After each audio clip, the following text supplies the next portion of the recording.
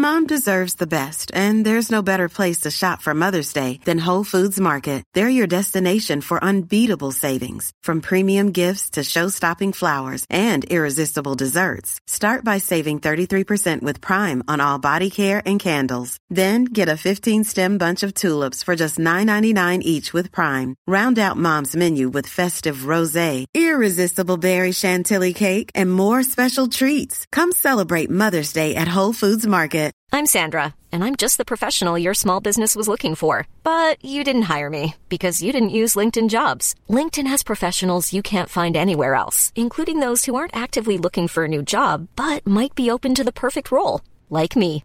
In a given month, over 70% of LinkedIn users don't visit other leading job sites. So if you're not looking on LinkedIn, you'll miss out on great candidates, like Sandra. Start hiring professionals like a professional. Post your free job on linkedin.com/people today. Jewelry isn't a gift you give just once. It's a way to remind your loved one of a beautiful moment every time they see it. Blue Nile can help you find the gift that says how you feel and says it beautifully, with expert guidance and a wide assortment of jewelry of the highest quality at the best price. Go to BlueNile.com and experience the convenience of shopping Blue Nile, the original online jeweler since 1999. That's BlueNile.com to find the perfect jewelry gift for any occasion. BlueNile.com. Welcome to the Intercooler Podcast. Welcome to episode 123 of the podcast, everybody. Dan Prosser and Andrew Frankel with you here, as always. A good one this week, Andrew, because we're talking about the cars that you, and I think by you we sort of mean the listeners, anyone interested in cars, anyone involved in designing and engineering cars, have to drive before they die. Is that fair enough?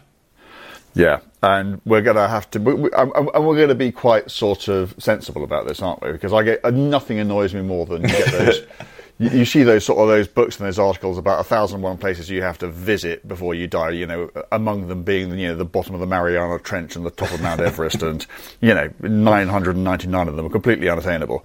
So we're not going to be doing that. So I don't imagine there are going to be too many McLaren F1s on either of our lists. So these are cars. They're not even necessarily they're the best cars, but they're the most important, influential, interesting cars. And certainly on my list, I think that there's a chance that if you put your mind to it, either because you've got a mate who's got one, or you can hire one, or there's some experience you can go and do. I think these are all cars that you can have a reasonable chance of actually driving, and for your motoring education to be complete. Yes. Well, that's right. It's about your motoring education and having a complete picture of what makes a great car. That's certainly what I focused on. So no, I don't have the McLaren F1 GTR on mine because I've never driven one. But also, yeah, you're quite right. We don't want to list a load of cars that are just well out of reach of everybody listening. That would be pointless. Absolutely. That said, I've got one supercar on my list, which, that's a bit of unobtainium. So we'll acknowledge it now, but I'm not taking it off. I've got some cars which are sort of a bit generic. Well, we'll get to them in a minute, rather than actually being specific cars. But like if you drive any one of this particular type of car, then you will have a good idea. The job of driving that car and having that experience will be complete. Good. Yeah. Okay, well, before we do that, let's just have a little trot through some of the articles that we've been posting over the past week or so on the Intercooler app and website. Today, it's David Tuig, our in-house engineering whiz, writing about the evolution of the slick tyre, the slick racing tyre, which is, it's a very compelling story. And curiously, it comes back around to the car maker that he's perhaps most associated with, that being Alpine. I won't give it away here, but Alpine at Le Mans was, let's say, a pioneer with the slick tyre. It's an interesting story, but he also, he is an engineer by trade. That is his craft, and it means that he has an understanding of the engineering of a motor vehicle that certainly I couldn't hope to have. And so he explains in technical terms why a slick tyre does what it does. Yeah, but also technical terms are unbelievably easy to understand, because I know this because I can understand them.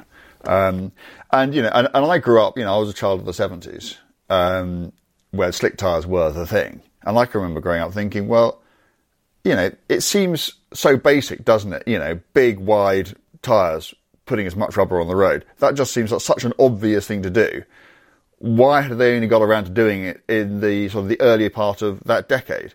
And he kind of explains that. He explains why, people just didn't bother with it. It's not that they didn't know about it or that they didn't know how to do it. They're just the engineering advantages weren't appreciated because they're nothing like as obvious as you might think. So good story. Really what it always is from David, isn't it? Very good story. And sticking to the theme of motorsport. So we wanted to... I wrote a piece about Sebastian Vettel earlier in the year about how he's actually become a bit of a hero of mine. Perhaps not a driving hero necessarily, but, someone I respect enormously. 10 years ago, I actually rather disliked the bloke, which is totally unfair given I've never met him. Having a personal view of him without ever having met the person is bizarre, but there we go. We're revisiting that ground a little bit, but because we wanted Karun Chandhok to write a sort of farewell piece to Sebastian Vettel now that he has announced his retirement from Formula One. And the point of getting Karun to do it is that, well, there's no one more qualified on the Intercooler writing team, is there? He knows the guy. Yeah. He actually raced against the guy. So he did. Yeah. And where Karun is so good, it would be so easy because obviously they know each other. I think they're good friends. So it would be so easy for him just to do a sort of soft soap. And just say that, he was brilliant, he got unlucky, blah, blah, blah. He doesn't at all. It's a very balanced, and in places quite critical, piece. And so it's a proper picture rather than this sort of hagiography. So yeah, really good story. And the other one that I really wanted to mention now was Mel Nichols writing about the Aston Martin Bulldog. And, I've seen this thing online or kicking about here and there in magazines, but really didn't know the first thing about it. And this is... Well, do you want to briefly tell us what the Bulldog is all about? It's a one-off, essentially a concept car, wasn't it?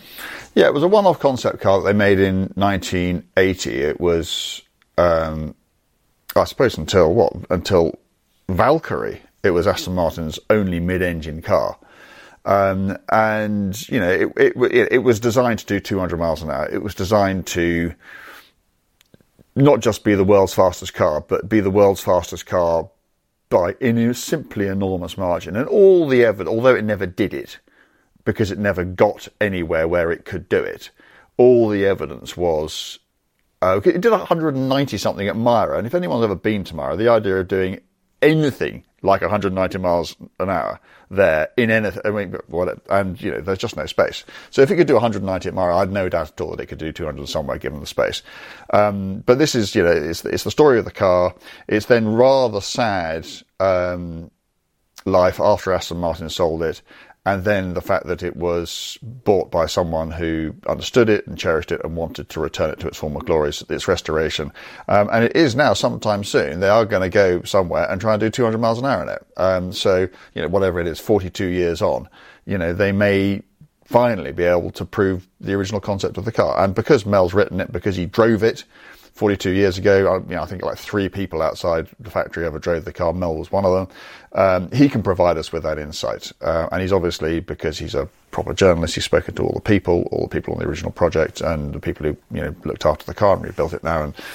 And, it's just a really comprehensive, beautifully crafted, look at probably the most famous British concept car there's ever been. Yeah, and some actually beautiful Amy Shaw photos in that story. We need to try and get Mel along to that occasion where this car goes for 200 miles an hour, don't we? That would be brilliant to have him on the ground. Great. Yeah. Yeah, we'll see if we can do that. Okay, all right, well, let's get on with this week's podcast then. We are talking about the cars that you have to drive before you die. As you said, we are going to try and ground it in the real world a little bit. And to that end, I'm going to kick us off with what was actually my first car. Do you know what? The first car I owned was a Nissan 200SX, an S13. I'm very proud of that. But the car that I drove when I was 17, and so I did all the first car stuff in, it was actually my mum's car, a Mark 1 Ford Focus.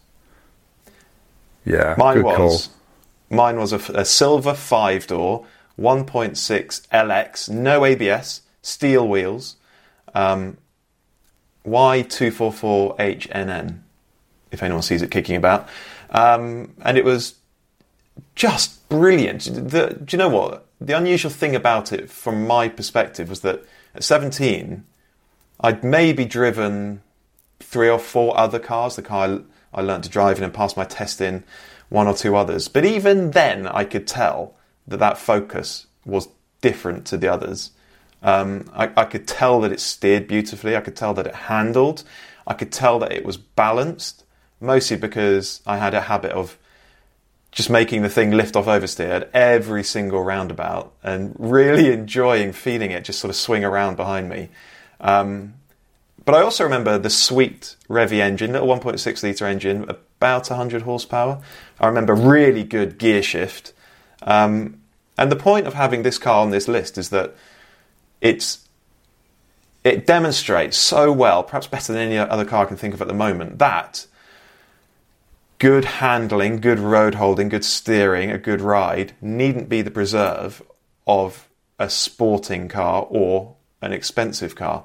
It's a very affordable family hatchback, and yet it drives beautifully. Yeah, I mean, it's also its influence. Everybody else realised when that thing came out that the mediocrity just wasn't going to work anymore, and everybody else rated it. So it basically influenced an entire. In fact, I think it still is doing it. An entire generation of cars. So much of that car's brilliance was tied up in its rear suspension, which was instead of being this sort of meat and 2 veg torsion beam rear axle, it was, what do they call it, control blade. It was a multi-link rear axle, fully independent rear end, done by our friend Uli Eichhorn. Absolutely groundbreaking. That a car like that should have such a sophisticated rear suspension system on it, and that's what made it ride. That's what made it handle. That's what made it steer. And also, having that, I think the key to it was that it allowed a degree of passive rear steer, but also because it was a multi-link, you could just tune it so much more precisely, and that you could sort of separate out the ride and handling disciplines and optimize the car for both. And it was transformative. It was absolutely transformative. And it's a bit sad these days to see hatchbacks going back to torsion beam rear axles, particularly on cheaper models, because, well, for no other reason than whatever they may say, then they're cheap. And they might be cheap, but you only have to drive one of those Focuses, don't you, just to realise the benefit of it. Yeah, absolutely, and probably still not appreciated for just how far it moved the needle among the most important class of car, particularly at the time. It changed everything. Good call. It really did change everything. Do you know what? That car is now almost 25 years old. Yeah. Where does the time go? Okay. I want to make, before you give us your first one, I want to make an important point, and it's that we're talking here about, obviously, we're talking about good examples of these cars, standard examples of these cars. Yes, absolutely. Because, you might drive a Mark I Focus today with shot dampers, bad tyres, bushes that are well past their best, all sorts. So they do need to be good examples, don't they? Cars that have been cared for.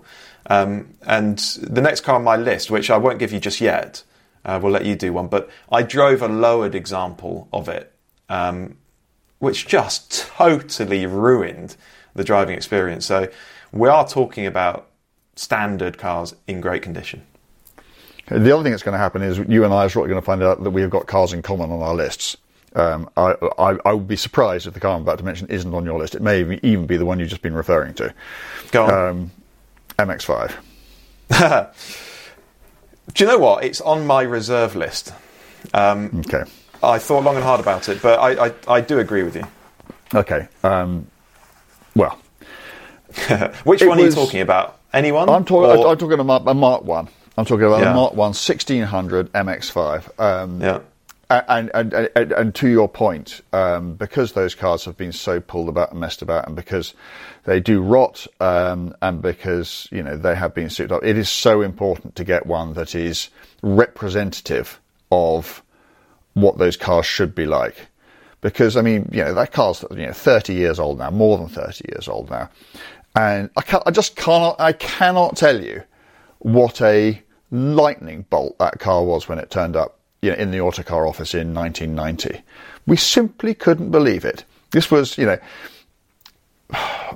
Japanese cars. Okay, we'd stop laughing at them because things like the Lexus LS400 were around, the Honda NSX was on the way, Nissan 300 ZS was probably around. So we knew they could make good cars, but what we didn't expect was Mazda, which was not a company with any great history in the area, to come up with a car that was a modern Lotus Elan. They were quite open about the fact that it had been inspired by the original Lotus Elan. It was so pretty. It was such a good thing to look at, and we thought, well, that's fine. They've done, well done, guys. You've done a good-looking car. And then we drove it. Oh my God, that beautiful little 1600cc twin-cam engine. The gearbox. I'm still not sure I've driven a car with a nicer gear change than that. And the balance of the thing. It was so easy to skid about the place, and it was just such good fun to drive. But even that is not why it's on my list. It was the fact that it did all of that, and yet, I can remember this. I can remember driving one. It was on Valentine's Day in 1992, because I'd broken up with my then girlfriend, and I was feeling a bit sorry for myself, so I decided I was going to go and tour the whiskey distilleries of the island of Islay with my mate. And we took one of these things from London to, the west coast of Scotland, spent a few days mucking about, drinking whiskey, and then drove it back again. And it was absolutely fine. In fact, you could put the roof up, and it had decent heating, it was comfortable, it was reasonably quiet. 30 years ago, it was absolutely astonishing. I think it's just one of those cars that, it won, our best handling day competition, when there were Ferraris and 911s and all sorts around, and this little MX-5 just went and trounced the lot. It was groundbreaking. It was a revelation. It was a revolution. I'm not surprised that to this day, no credible rival has ever been able to establish itself. That's the amazing thing, isn't it? Yeah. But what's curious about the MX-5 is that there wasn't a single technology on it that was pioneering or totally new, was there? No, it was. It was just inherently right. The basics were right. It had the right. It was double wishbones all round. So well. Double wishbones all round. Yeah. Light, small, balanced. Yeah, just all the right components, the right kind of engineering. But it worked too. It wasn't. Yeah. It wasn't some recreational thing which you'd only ever take out on a sunny day for a short distance. It could be your only car. If you didn't need the luggage space, even it didn't have a decent boot, but it had some kind of boot. And for lots of people, that was what they drove, and were very happy to do so. Yeah, actually, it was so usable and so easy to live with that's almost harmed its reputation among car people, because it was adopted by the, let's call them the hairdressing crowd. It certainly has that kind of reputation as a hairdresser's car, doesn't it? Which actually isn't fair at all, because it's a thoroughbred sports car. People like us should really admire it. Yeah, but also, even if not people like us, even if you have no real interest in driving, the fact that it was, it was quite practical, and it was small, and it was beautiful, and you could put the roof down, and also, the roof mechanism. It was just, I can remember they were so complicated at the time, and this one was just like clip, clip, chuck it over your head. That simple. Perfect. Unbelievable. Yeah. Okay. What a great car. Okay, I'm going to suggest the Ford Fiesta ST, either the Mark 7 or the Mark 8. I'm going to group them together. One of my favourite cars, one of my favourite modern performance cars, regardless of price. I think they are superb fun, also kind of sensible fun, sensible speed. You're really not going that quickly on the road, a couple of 100 horsepower. I love that they're affordable. This has always stuck with me, particularly when I drove the Mark 8.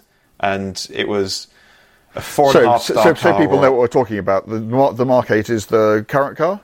The Mark 8's the current one, the Mark 7 is the previous one, and they're very alike. The Mark 8's got the little 3-pot, hasn't it? 3-pot engine, but in terms of ride handling, steering, balance, feel, they're very similar. Actually, the 8 has got certain advantages. It's got a driver's seat that goes lower, which does make a big difference. Perhaps looks a bit better. But yeah, I mean, they're 4.5/5-star cars. They're 9 or 10 out of 10 cars. And I was so blown away by the fact that these are sub £30,000 cars. You know, they are affordable.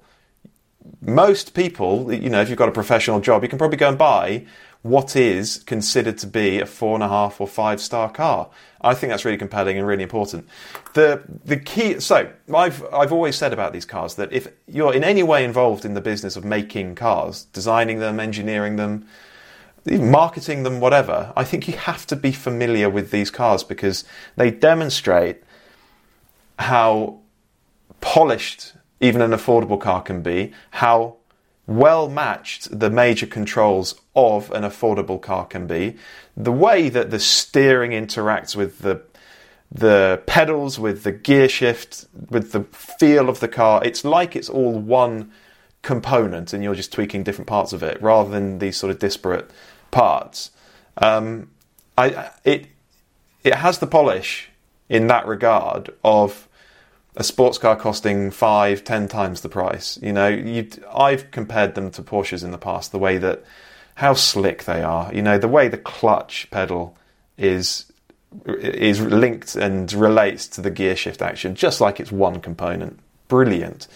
I also love the way that they feel on the road. They're super playful. They're really well balanced. So actually, in most cars, you steer into a corner, hold the steering lock on, until you get through the apex and you unwind it through to the exit. In these cars, particularly on the right sort of road and if you're clipping along it a little bit, you turn them in and then you're opening the steering straight away because they're starting to swing around behind you in a controlled, fluid, progressive, but very deliberate way. And so you just turn them in, open the steering, get on the power and drive out again. It's absolutely brilliant. Yeah, I love them. And, you know, I am in the market at the moment for a new car, and a Mark 8 is firmly on my list. Yeah, I mean it's a sort of, it's a logical progression, isn't it? I mean the reason that the Mark 8 does exactly what you were describing actually harks back to the focus that we were talking about earlier. Yeah, it's that you know, that's that focus instilled a way of doing things, an ethos within Ford as to how their car should feel, and a determination that Ford was going to be the brand that people would just turn to if they were people who didn't just need a car to do a job but wanted to actually enjoy themselves while doing it. And, you know, that's something that's now been part of, you know, the Ford way of doing things for those sorts of cars, you know, since the Mark 1 Focus, which is what, 97? Yeah, maybe 98, around there though. Yeah, so 25 years. So yeah, what a legacy. You're absolutely right. The Fiesta, the STs, they owe so much to that first Focus. Okay, let's have one of yours. Okay. So I'm going to ask you a question, okay? Is there an original Mini on your list? No. No, and there's not one on mine. Okay, actually the first thing I wrote down was original Mini, and then I thought about it a bit, and then I put a line through it.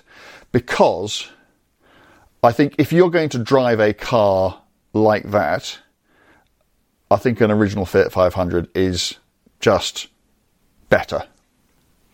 So the original Fiat 500, the original Cinquecento, it came out before the Mini. Mini came out in 59, this came out in 57.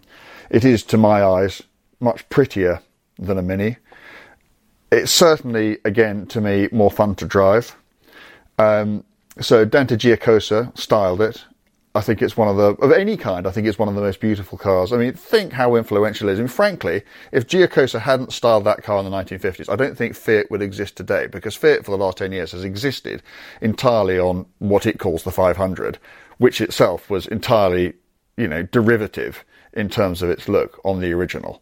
And if they hadn't been able to do that and create this 500 sub-brand, which they have just milked and milked and milked ever since, I don't think the Fiat brand would have survived. So it's really quite important. But it is just such astonishing fun to drive. The engine, the little 2-cylinder air-cooled engine, was designed by Aurelio Lampredi, who designed for the first Ferrari V12s to win in Formula One. So its heritage is absolutely pucker. It has a crash gearbox, so you can polish up your double the clutching techniques, but it's such a gentle, easy one that literally anyone can drive them, but it's just another way of keeping you busy. And because it is so ridiculously light, I mean, I don't know what they weigh, about 450 kilos, and so narrow, it is one of the most agile things you'll ever drive. And they're just, I mean, I've got one, and it's ridiculous because I'm, nearly 6'4" and I look absurd in it. But you can put 4 people in it, and I've had, 4 people in mine. And you could just go, I think it's kind of like the ultimate pub car. If there's a pub 20 miles away and you and a mate just want to go off for a bimble over there, there are very, very few cars of any price, in my view, that would get you there in a more entertaining, charming way than that. I mean, and they were just, again, back then it wasn't necessarily a revolution. There's no astonishing technology. I mean, there were lots of rear engine cars at the time because things were rear wheel drive and it was just simpler to put the engine in the back. It was only the Mini really which perfected front wheel drive. So, it was not like that there was any kind of revolution with that. But it's so cleverly packaged. It's so cleverly designed. It's so brilliant to drive. It looks so amazing. I just think they are astonishing cars. Love them. Fantastic. And yeah, Ferrari test driver Raffaele Di Simone, the bloke who makes Ferrari road cars drive the way they do, he turns up to Fiorano or the factory every day in an original Fiat 500. There you go. If it's good enough for Rafa, believe me, it's good enough for me. Indeed. Okay, right. Can I give you my supercar then? We'll get it out of the way and I won't linger on it too much. Go on. McLaren 675 LT. Everything I want a modern supercar to be. From the seating position, where you are almost on your back, Le Mans style, F1 style, with your feet way out in front of you. Steering wheel in your chest, and it's a perfect steering wheel. There's nothing on it, and it's grippy, and it's right where you want it to be. And the steering itself is fantastic. So precise, so planted, so poised, massively agile, enormous grip, staggering performance. The performance is unbelievable. I suppose the one criticism might be that the twin-turbo V8 isn't a screamer like some NA engines, but actually in that car, it is a phenomenal engine. And when you pull for an upshift and you hear the crack from the exhaust, you don't regret that it's turbocharged at all. I think they look sensational. Yeah, that's a once in a generation car for me. Okay. I agree. It's the best. It's the best McLaren that McLaren Automotive have produced, and the only thing I would say it comes close to it is either a 720S or a 765 LT. Yeah. I know you have your views about the 765 LT, but yeah. Okay, this isn't a supercar. Okay. We can't have this conversation without having a 911 in there. I wondered when that would come up. The trouble is, okay. Which one? Well, no, this is the thing. This is absolutely. Okay. I'm glad you asked. So the one I've chosen is a bazillion miles away from being the best 911, but it is the one that I think is it's probably still the most affordable. Unless you're talking about a modern car like a 996, which we know we have, or a reasonably modern car like a 996, which have their own problems and can end up being quite unaffordable. But it's also the one that I think best illustrates what's good and bad about a 911. So I'm talking about an SC, which were made, I think they started making them in about 1977, and they stopped making them, I think, about 1984. And in many ways, they were quite flawed cars. This was before they started putting, power steering on them or ABS on them, when they had quite wide rear tyres, quite narrow front tyres. And when the back broke loose, they could get quite interesting on them. They would lock their brakes up in the wet. The engine, 3-litre engine, it was very much a sort of torque rather than a power engine. They did it in 3 outputs. There was a 180, a 188 and a 204. And they sort of, one replaced the other through the lifetime of the car. This comes from the sort of the G series era. So it was succeeded by the Carrera, which was the last of those cars before the 964 came along at the end of the 1980s. And what I love about the SC is what I said. It's everything that is right and wrong about 911 is in that car. So I think it looks beautiful. It rewards good drivers. If you know what you're doing in one of those things, they are fantastic. And if you don't, you could get yourself into a world of trouble. They've got that ridiculous interior with buttons all over the place. I mean, get into an SC and see how long it takes you to find the button when it opens the sunroof. It's under the dashboard, and if you don't know that, you'll never find it. And also, because it's pre-power steering, the feel of the car, because there's no weight on the nose, is wonderful. They've got galvanised bodies, so they don't rot like earlier ones. And they're still, by 911 standards, they are still relatively affordable. And they are, to me, a classic 911 rather than a modern 911. So to me, the modern era kind of starts with the 996 when, they got a much longer wheelbase and they got water-cooled engines and a lot of the things that made the 911 what the 911 was always regarded as being disappeared. Now, I'm not saying that means the modern cars are necessarily worse, they're just different. So I want people to have a car which, A, they can afford, have a chance of actually driving before they die, and when they drive it, they can think to themselves, okay, whether this is good or whether this is bad, this is what a 911 is. Yeah. That is the definitive, that is the authentic 911 feel. And I think within the bounds of what, a merely reasonably wealthy person rather than an unimaginably rich person would be able to afford, I think an SC. I mean, if you can get a Carrera is a better car. But it's just, that is reflected in the price. You need a car with that awkward old 915 gearbox.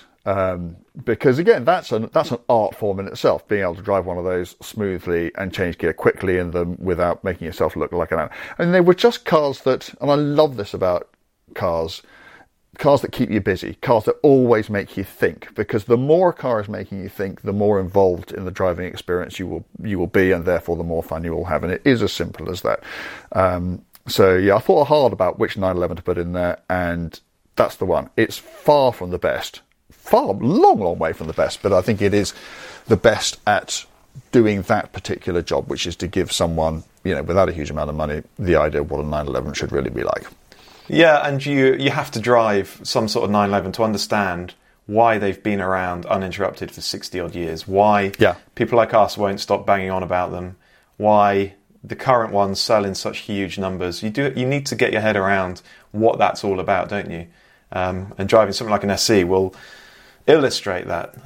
Okay, so on a similar kind of vein, I'm choosing the Caterham 7.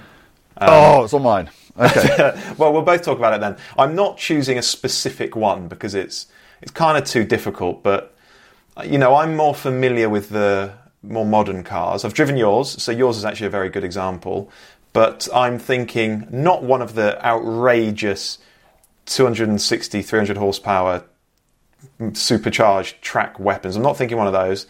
I'm not thinking one of at the other end of the scale, the intentionally underpowered light things with a little 80 fluttering horsepower. 3-cylinder Suzuki engine. No, that sort of. I'm thinking something in the middle.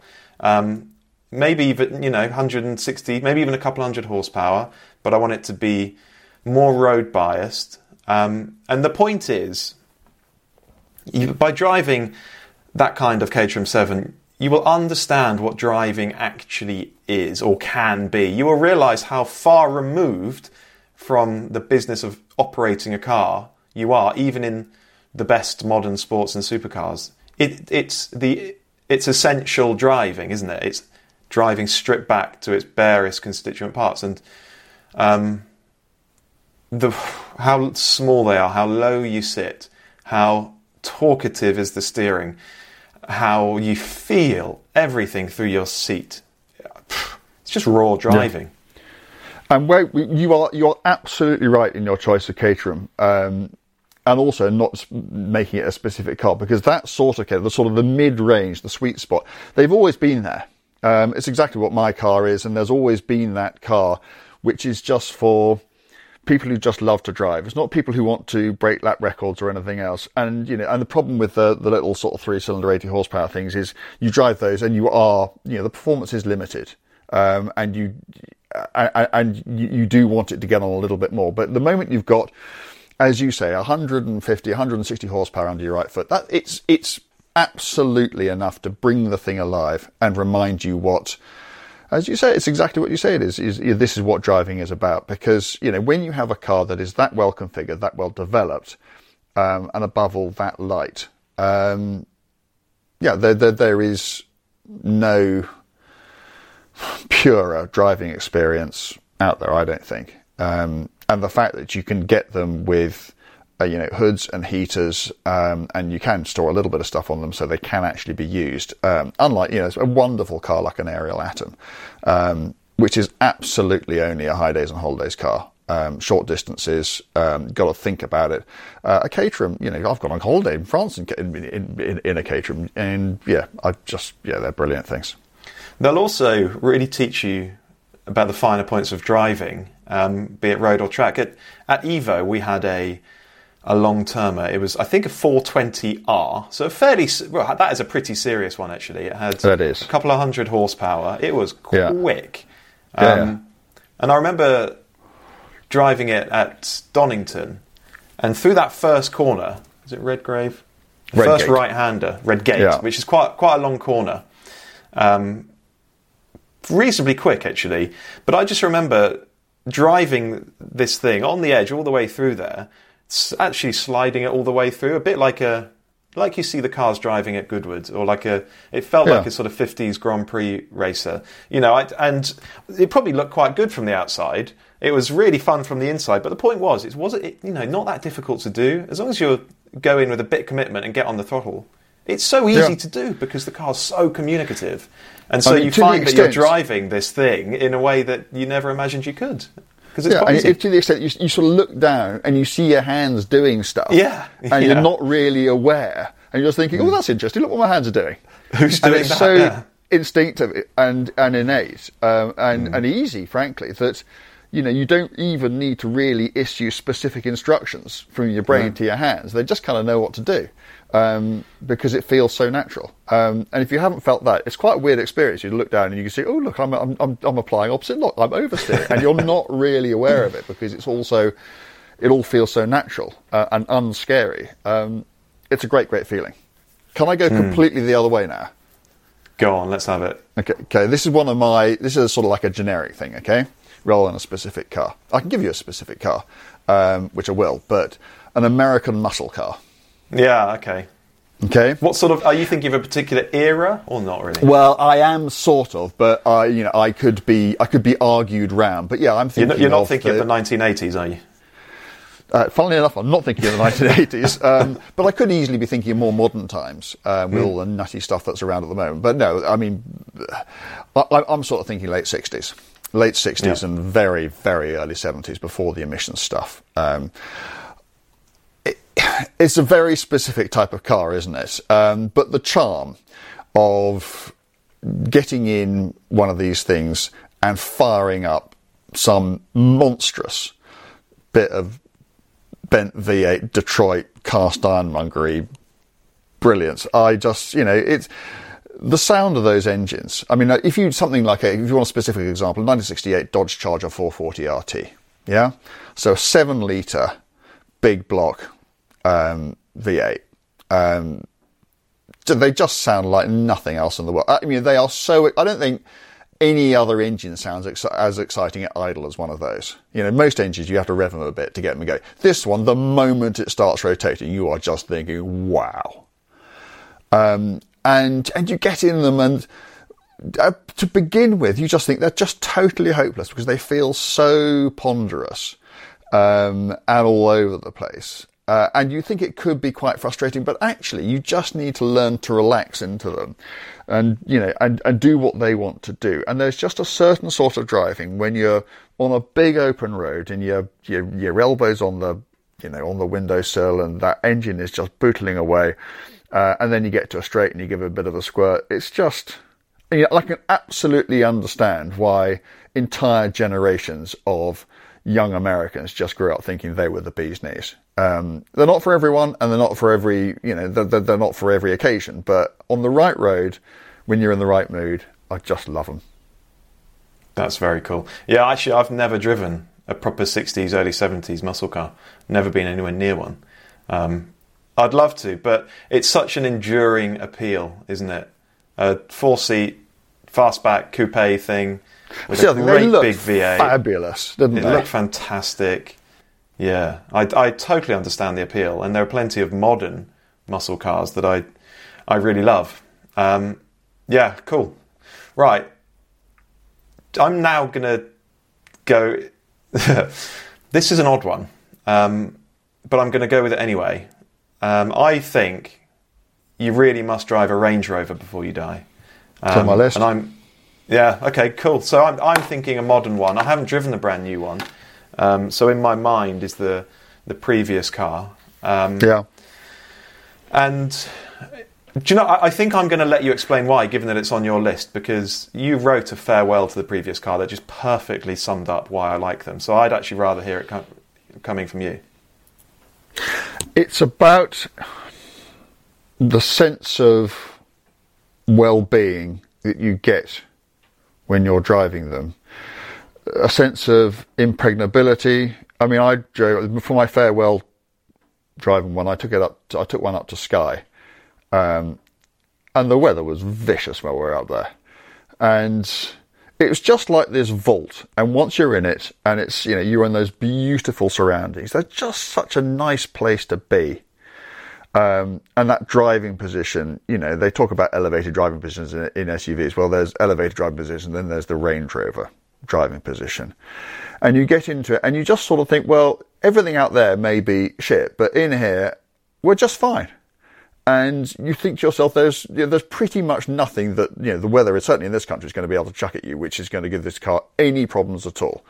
And just, particularly up in Skye, where, you'd be on these tiny little lanes and something would come the other way, and just knowing you could drive off the road, which is a silly thing, but, and knowing that you could always just drive straight back onto it again without churning stuff up or getting stuck. And it's quite a difficult thing to explain.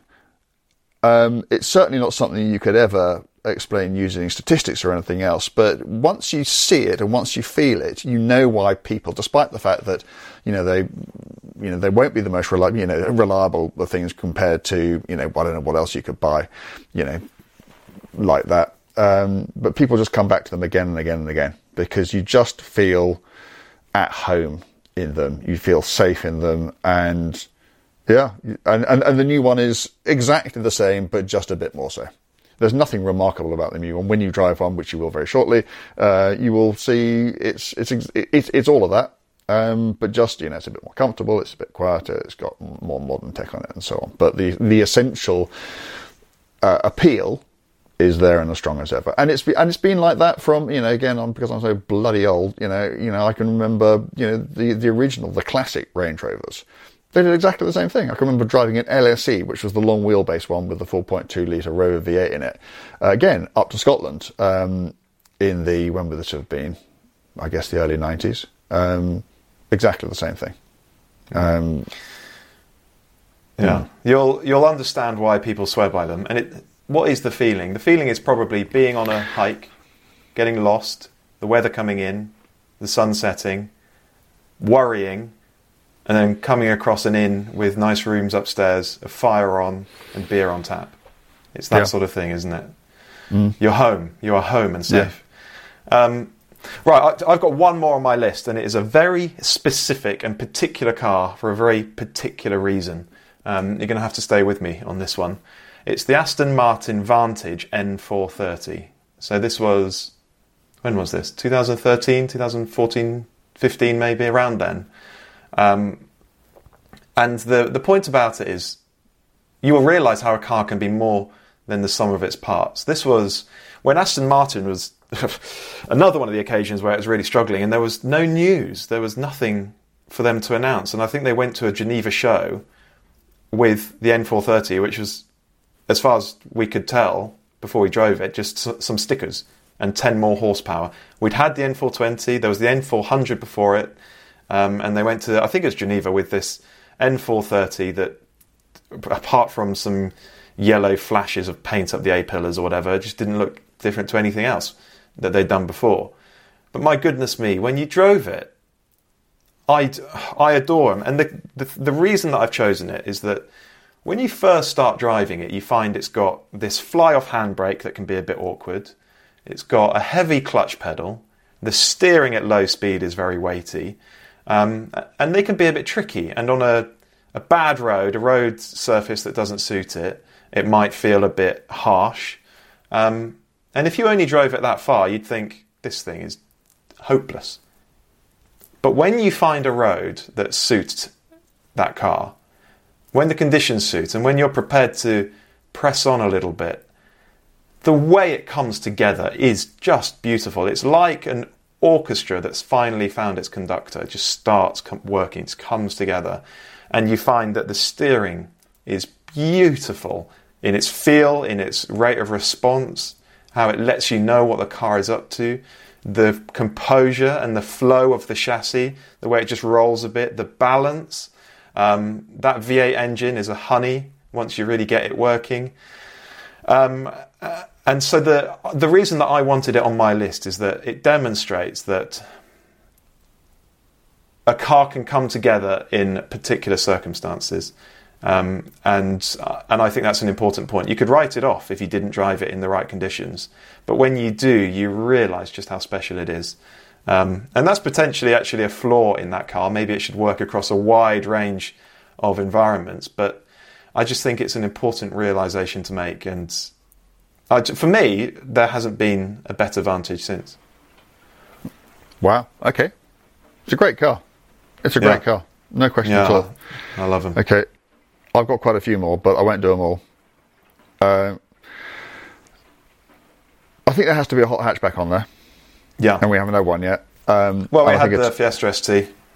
We had the Fiesta ST. Sorry, we had the Fiesta. I mean, I guess what I meant was a sort of bigger one, a sort of older classic. So, okay. This is obvious. I won't dwell on it, but if you haven't driven a 205 GTI, drive a 205 GTI, and drive it fast. Again, absolute. Well, the rear suspension was a bit clever, but really nothing. No particularly clever tech on it. Single cam engine. No turbochargers and front wheel drive, but just executed. So there's so many of these cars. They're about the execution, aren't they? It's not about the raw material. It's what you do with it. Yeah. And a 205, a nice 205 GTI, doesn't matter whether it's a 1.6 or a 1.9, on the right road, is more fun than any number of supercars I could name. I prefer to drive one than, than most things. And, they are still, okay, they are expensive now, but they're worth it. And getting a good one would just be I sold mine recently because I just wasn't using it because this job requires me to drive everything else. But the 7 years I had it was absolutely joyous. And for the beautiful engine, the balance of the car, and again, its lightness. And I love the way they look. They're very space efficient. They're just such clever cars. Talking of clever cars, I've got to put this in there because the 2CV is, of course, the greatest car that's ever been built. And, it doesn't need to be a sort of 1950s ripple bonnet ridiculous thing like I have, which is so slow it can't get out of its own way. Even a 1980s one with, all of 29 horsepower rather than 12, which is what I think I've got. Again, it's just the cleverness of them. They look so ridiculous. Jasper Carrott called them an upturned corrugated pram on wheels, and he wasn't really wrong. But when you drive them, and you realise, for instance, how low the centre of gravity is because of the flat formation engine, and that suspension, that fully independent, interconnected, they were doing interconnected suspension in the 1950s. McLaren was doing it in the 21st century. And you realise how well they handle, how astonishingly well they ride, how beautifully. I mean, you could pull the seats out of them. So you turn up somewhere for a picnic. You know, my daughter's rode, so we were always going to regattas, and you stand there at the riverbank for hours and hours and hours. Well, we'd sit there because we go in the 2CV, we just pull the chairs out and sit on them. Fully convertible. Again, weighs nothing at all. Another sub 500 kilogram car. Just absolute genius. Genius, that car. Designed before the war. And just so clever and wonderful. And it is not possible to be driving one and be unhappy at the same time. So there you go. This is good because I'm thinking old 911, 205 GTI, 2CV, Fiat 500, Caterham 7. They're all cars that you own or have owned reasonably recently. So we're not just making this stuff up, are we? No, but I mean, that's not a coincidence, is it? Yeah. It's not a coincidence, yeah. Anyway, I think, looking at the time, I think we're probably going to have to leave it there, aren't we? Yeah, let's leave it there. So those are the cars that there are others, but those are the cars you have to drive before you die. I think that's a good comprehensive list. What we didn't have is something with a really phenomenally exciting engine, just to show you what that can be like. You know, what are we thinking? Lamborghini V12, Ferrari V12, something like that. But again, this is all because we're trying to keep it within the real world. That's right. The 675 LT. That's right. And I mean, we could probably do it again, to be honest, and not mention one of those cars again. But instead, what we are going to do next week is sort of personalise it a little bit to us, and we're going to talk about the cars that we haven't driven that we're absolutely determined to. And I mean, you've given me plenty to think about with your list, so I'm going to go away and come up with a list of cars that I am determined to drive, and you'll do the same. Yeah. Well, I've already thought about this a bit, and I've got some cars on there which are known to be terrible. Well, there we go. That's important. But I just want to drive them. I just want to drive them. Yeah. So you know why. And I feel that my motoring education will be incomplete without having done so. So, we'll do that next week. Okay, we've got a listener question coming up now. Before we do that, please go and rate and review the podcast. And I can see that lots of you have been doing that. So thank you, everybody who has left a rating or a little review. We really appreciate it. It means a lot. Also, subscribe and follow wherever you listen to or watch the podcast. That helps us find an audience, a bigger audience, which, again, helps a lot. So the listener question comes from Simon, who says he lives on the west coast of Ireland, where there are lots of roads similar to the roads in the Scottish Highlands, so great roads. He's considering buying a Porsche for weekend driving or trips to Europe. Not interested in track days, that's an important point. And he's looking at a 999.1 or a 999.2 GT3. Hang on, 991.1.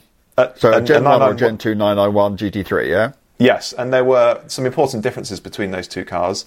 But he also wonders if, for his use, a 991.2 GTS, so the last GTS, would that be a better option?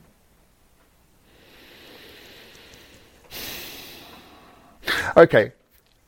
If he'd put a 992 GTS in there, I'd say that's the perfect car for him.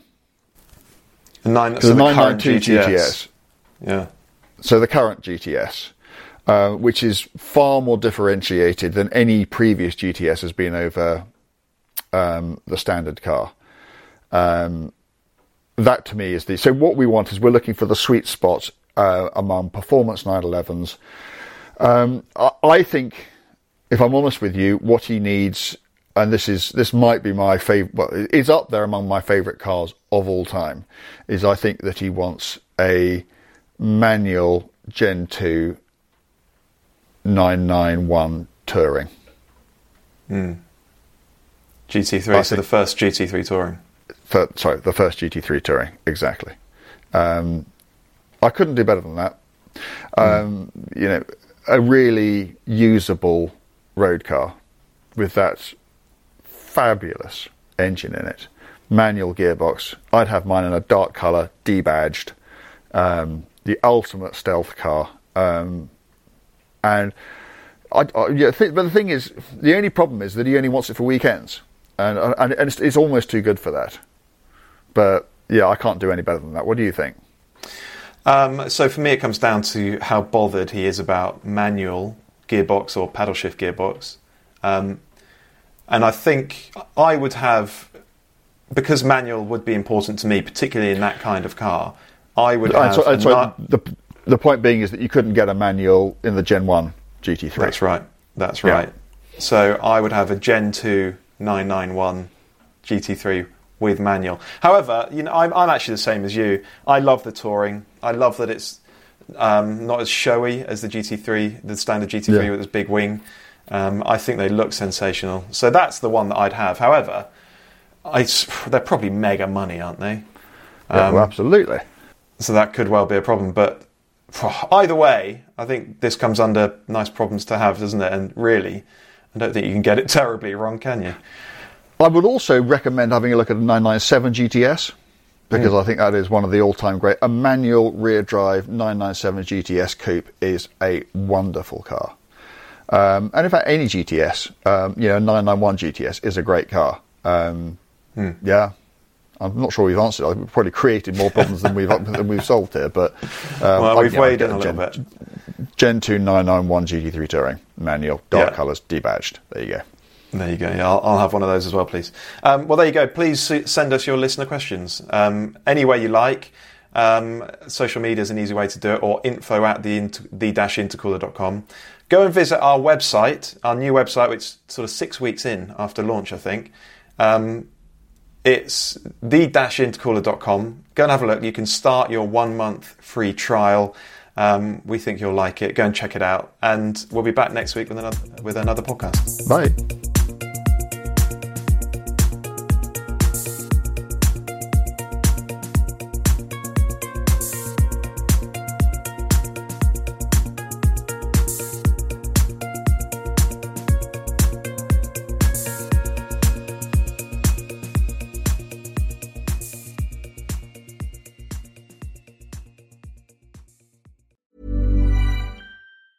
Planning for your next trip? Elevate your travel style with Quince. Quince has all the jet-setting essentials you'll want for your next getaway, like European linen, premium luggage options, buttery soft Italian leather bags, and so much more. And is all priced at 50 to 80% less than similar brands. Plus, Quince only works with factories that use safe and ethical manufacturing practices. Pack your bags with high-quality essentials you'll be wearing for vacations to come with Quince. Go to quince.com/pack for free shipping and 365-day returns. Mom deserves the best, and there's no better place to shop for Mother's Day than Whole Foods Market. They're your destination for unbeatable savings, from premium gifts to show-stopping flowers and irresistible desserts. Start by saving 33% with Prime on all body care and candles. Then get a 15-stem bunch of tulips for just $9.99 each with Prime. Round out Mom's menu with festive rosé, irresistible berry chantilly cake, and more special treats. Come celebrate Mother's Day at Whole Foods Market.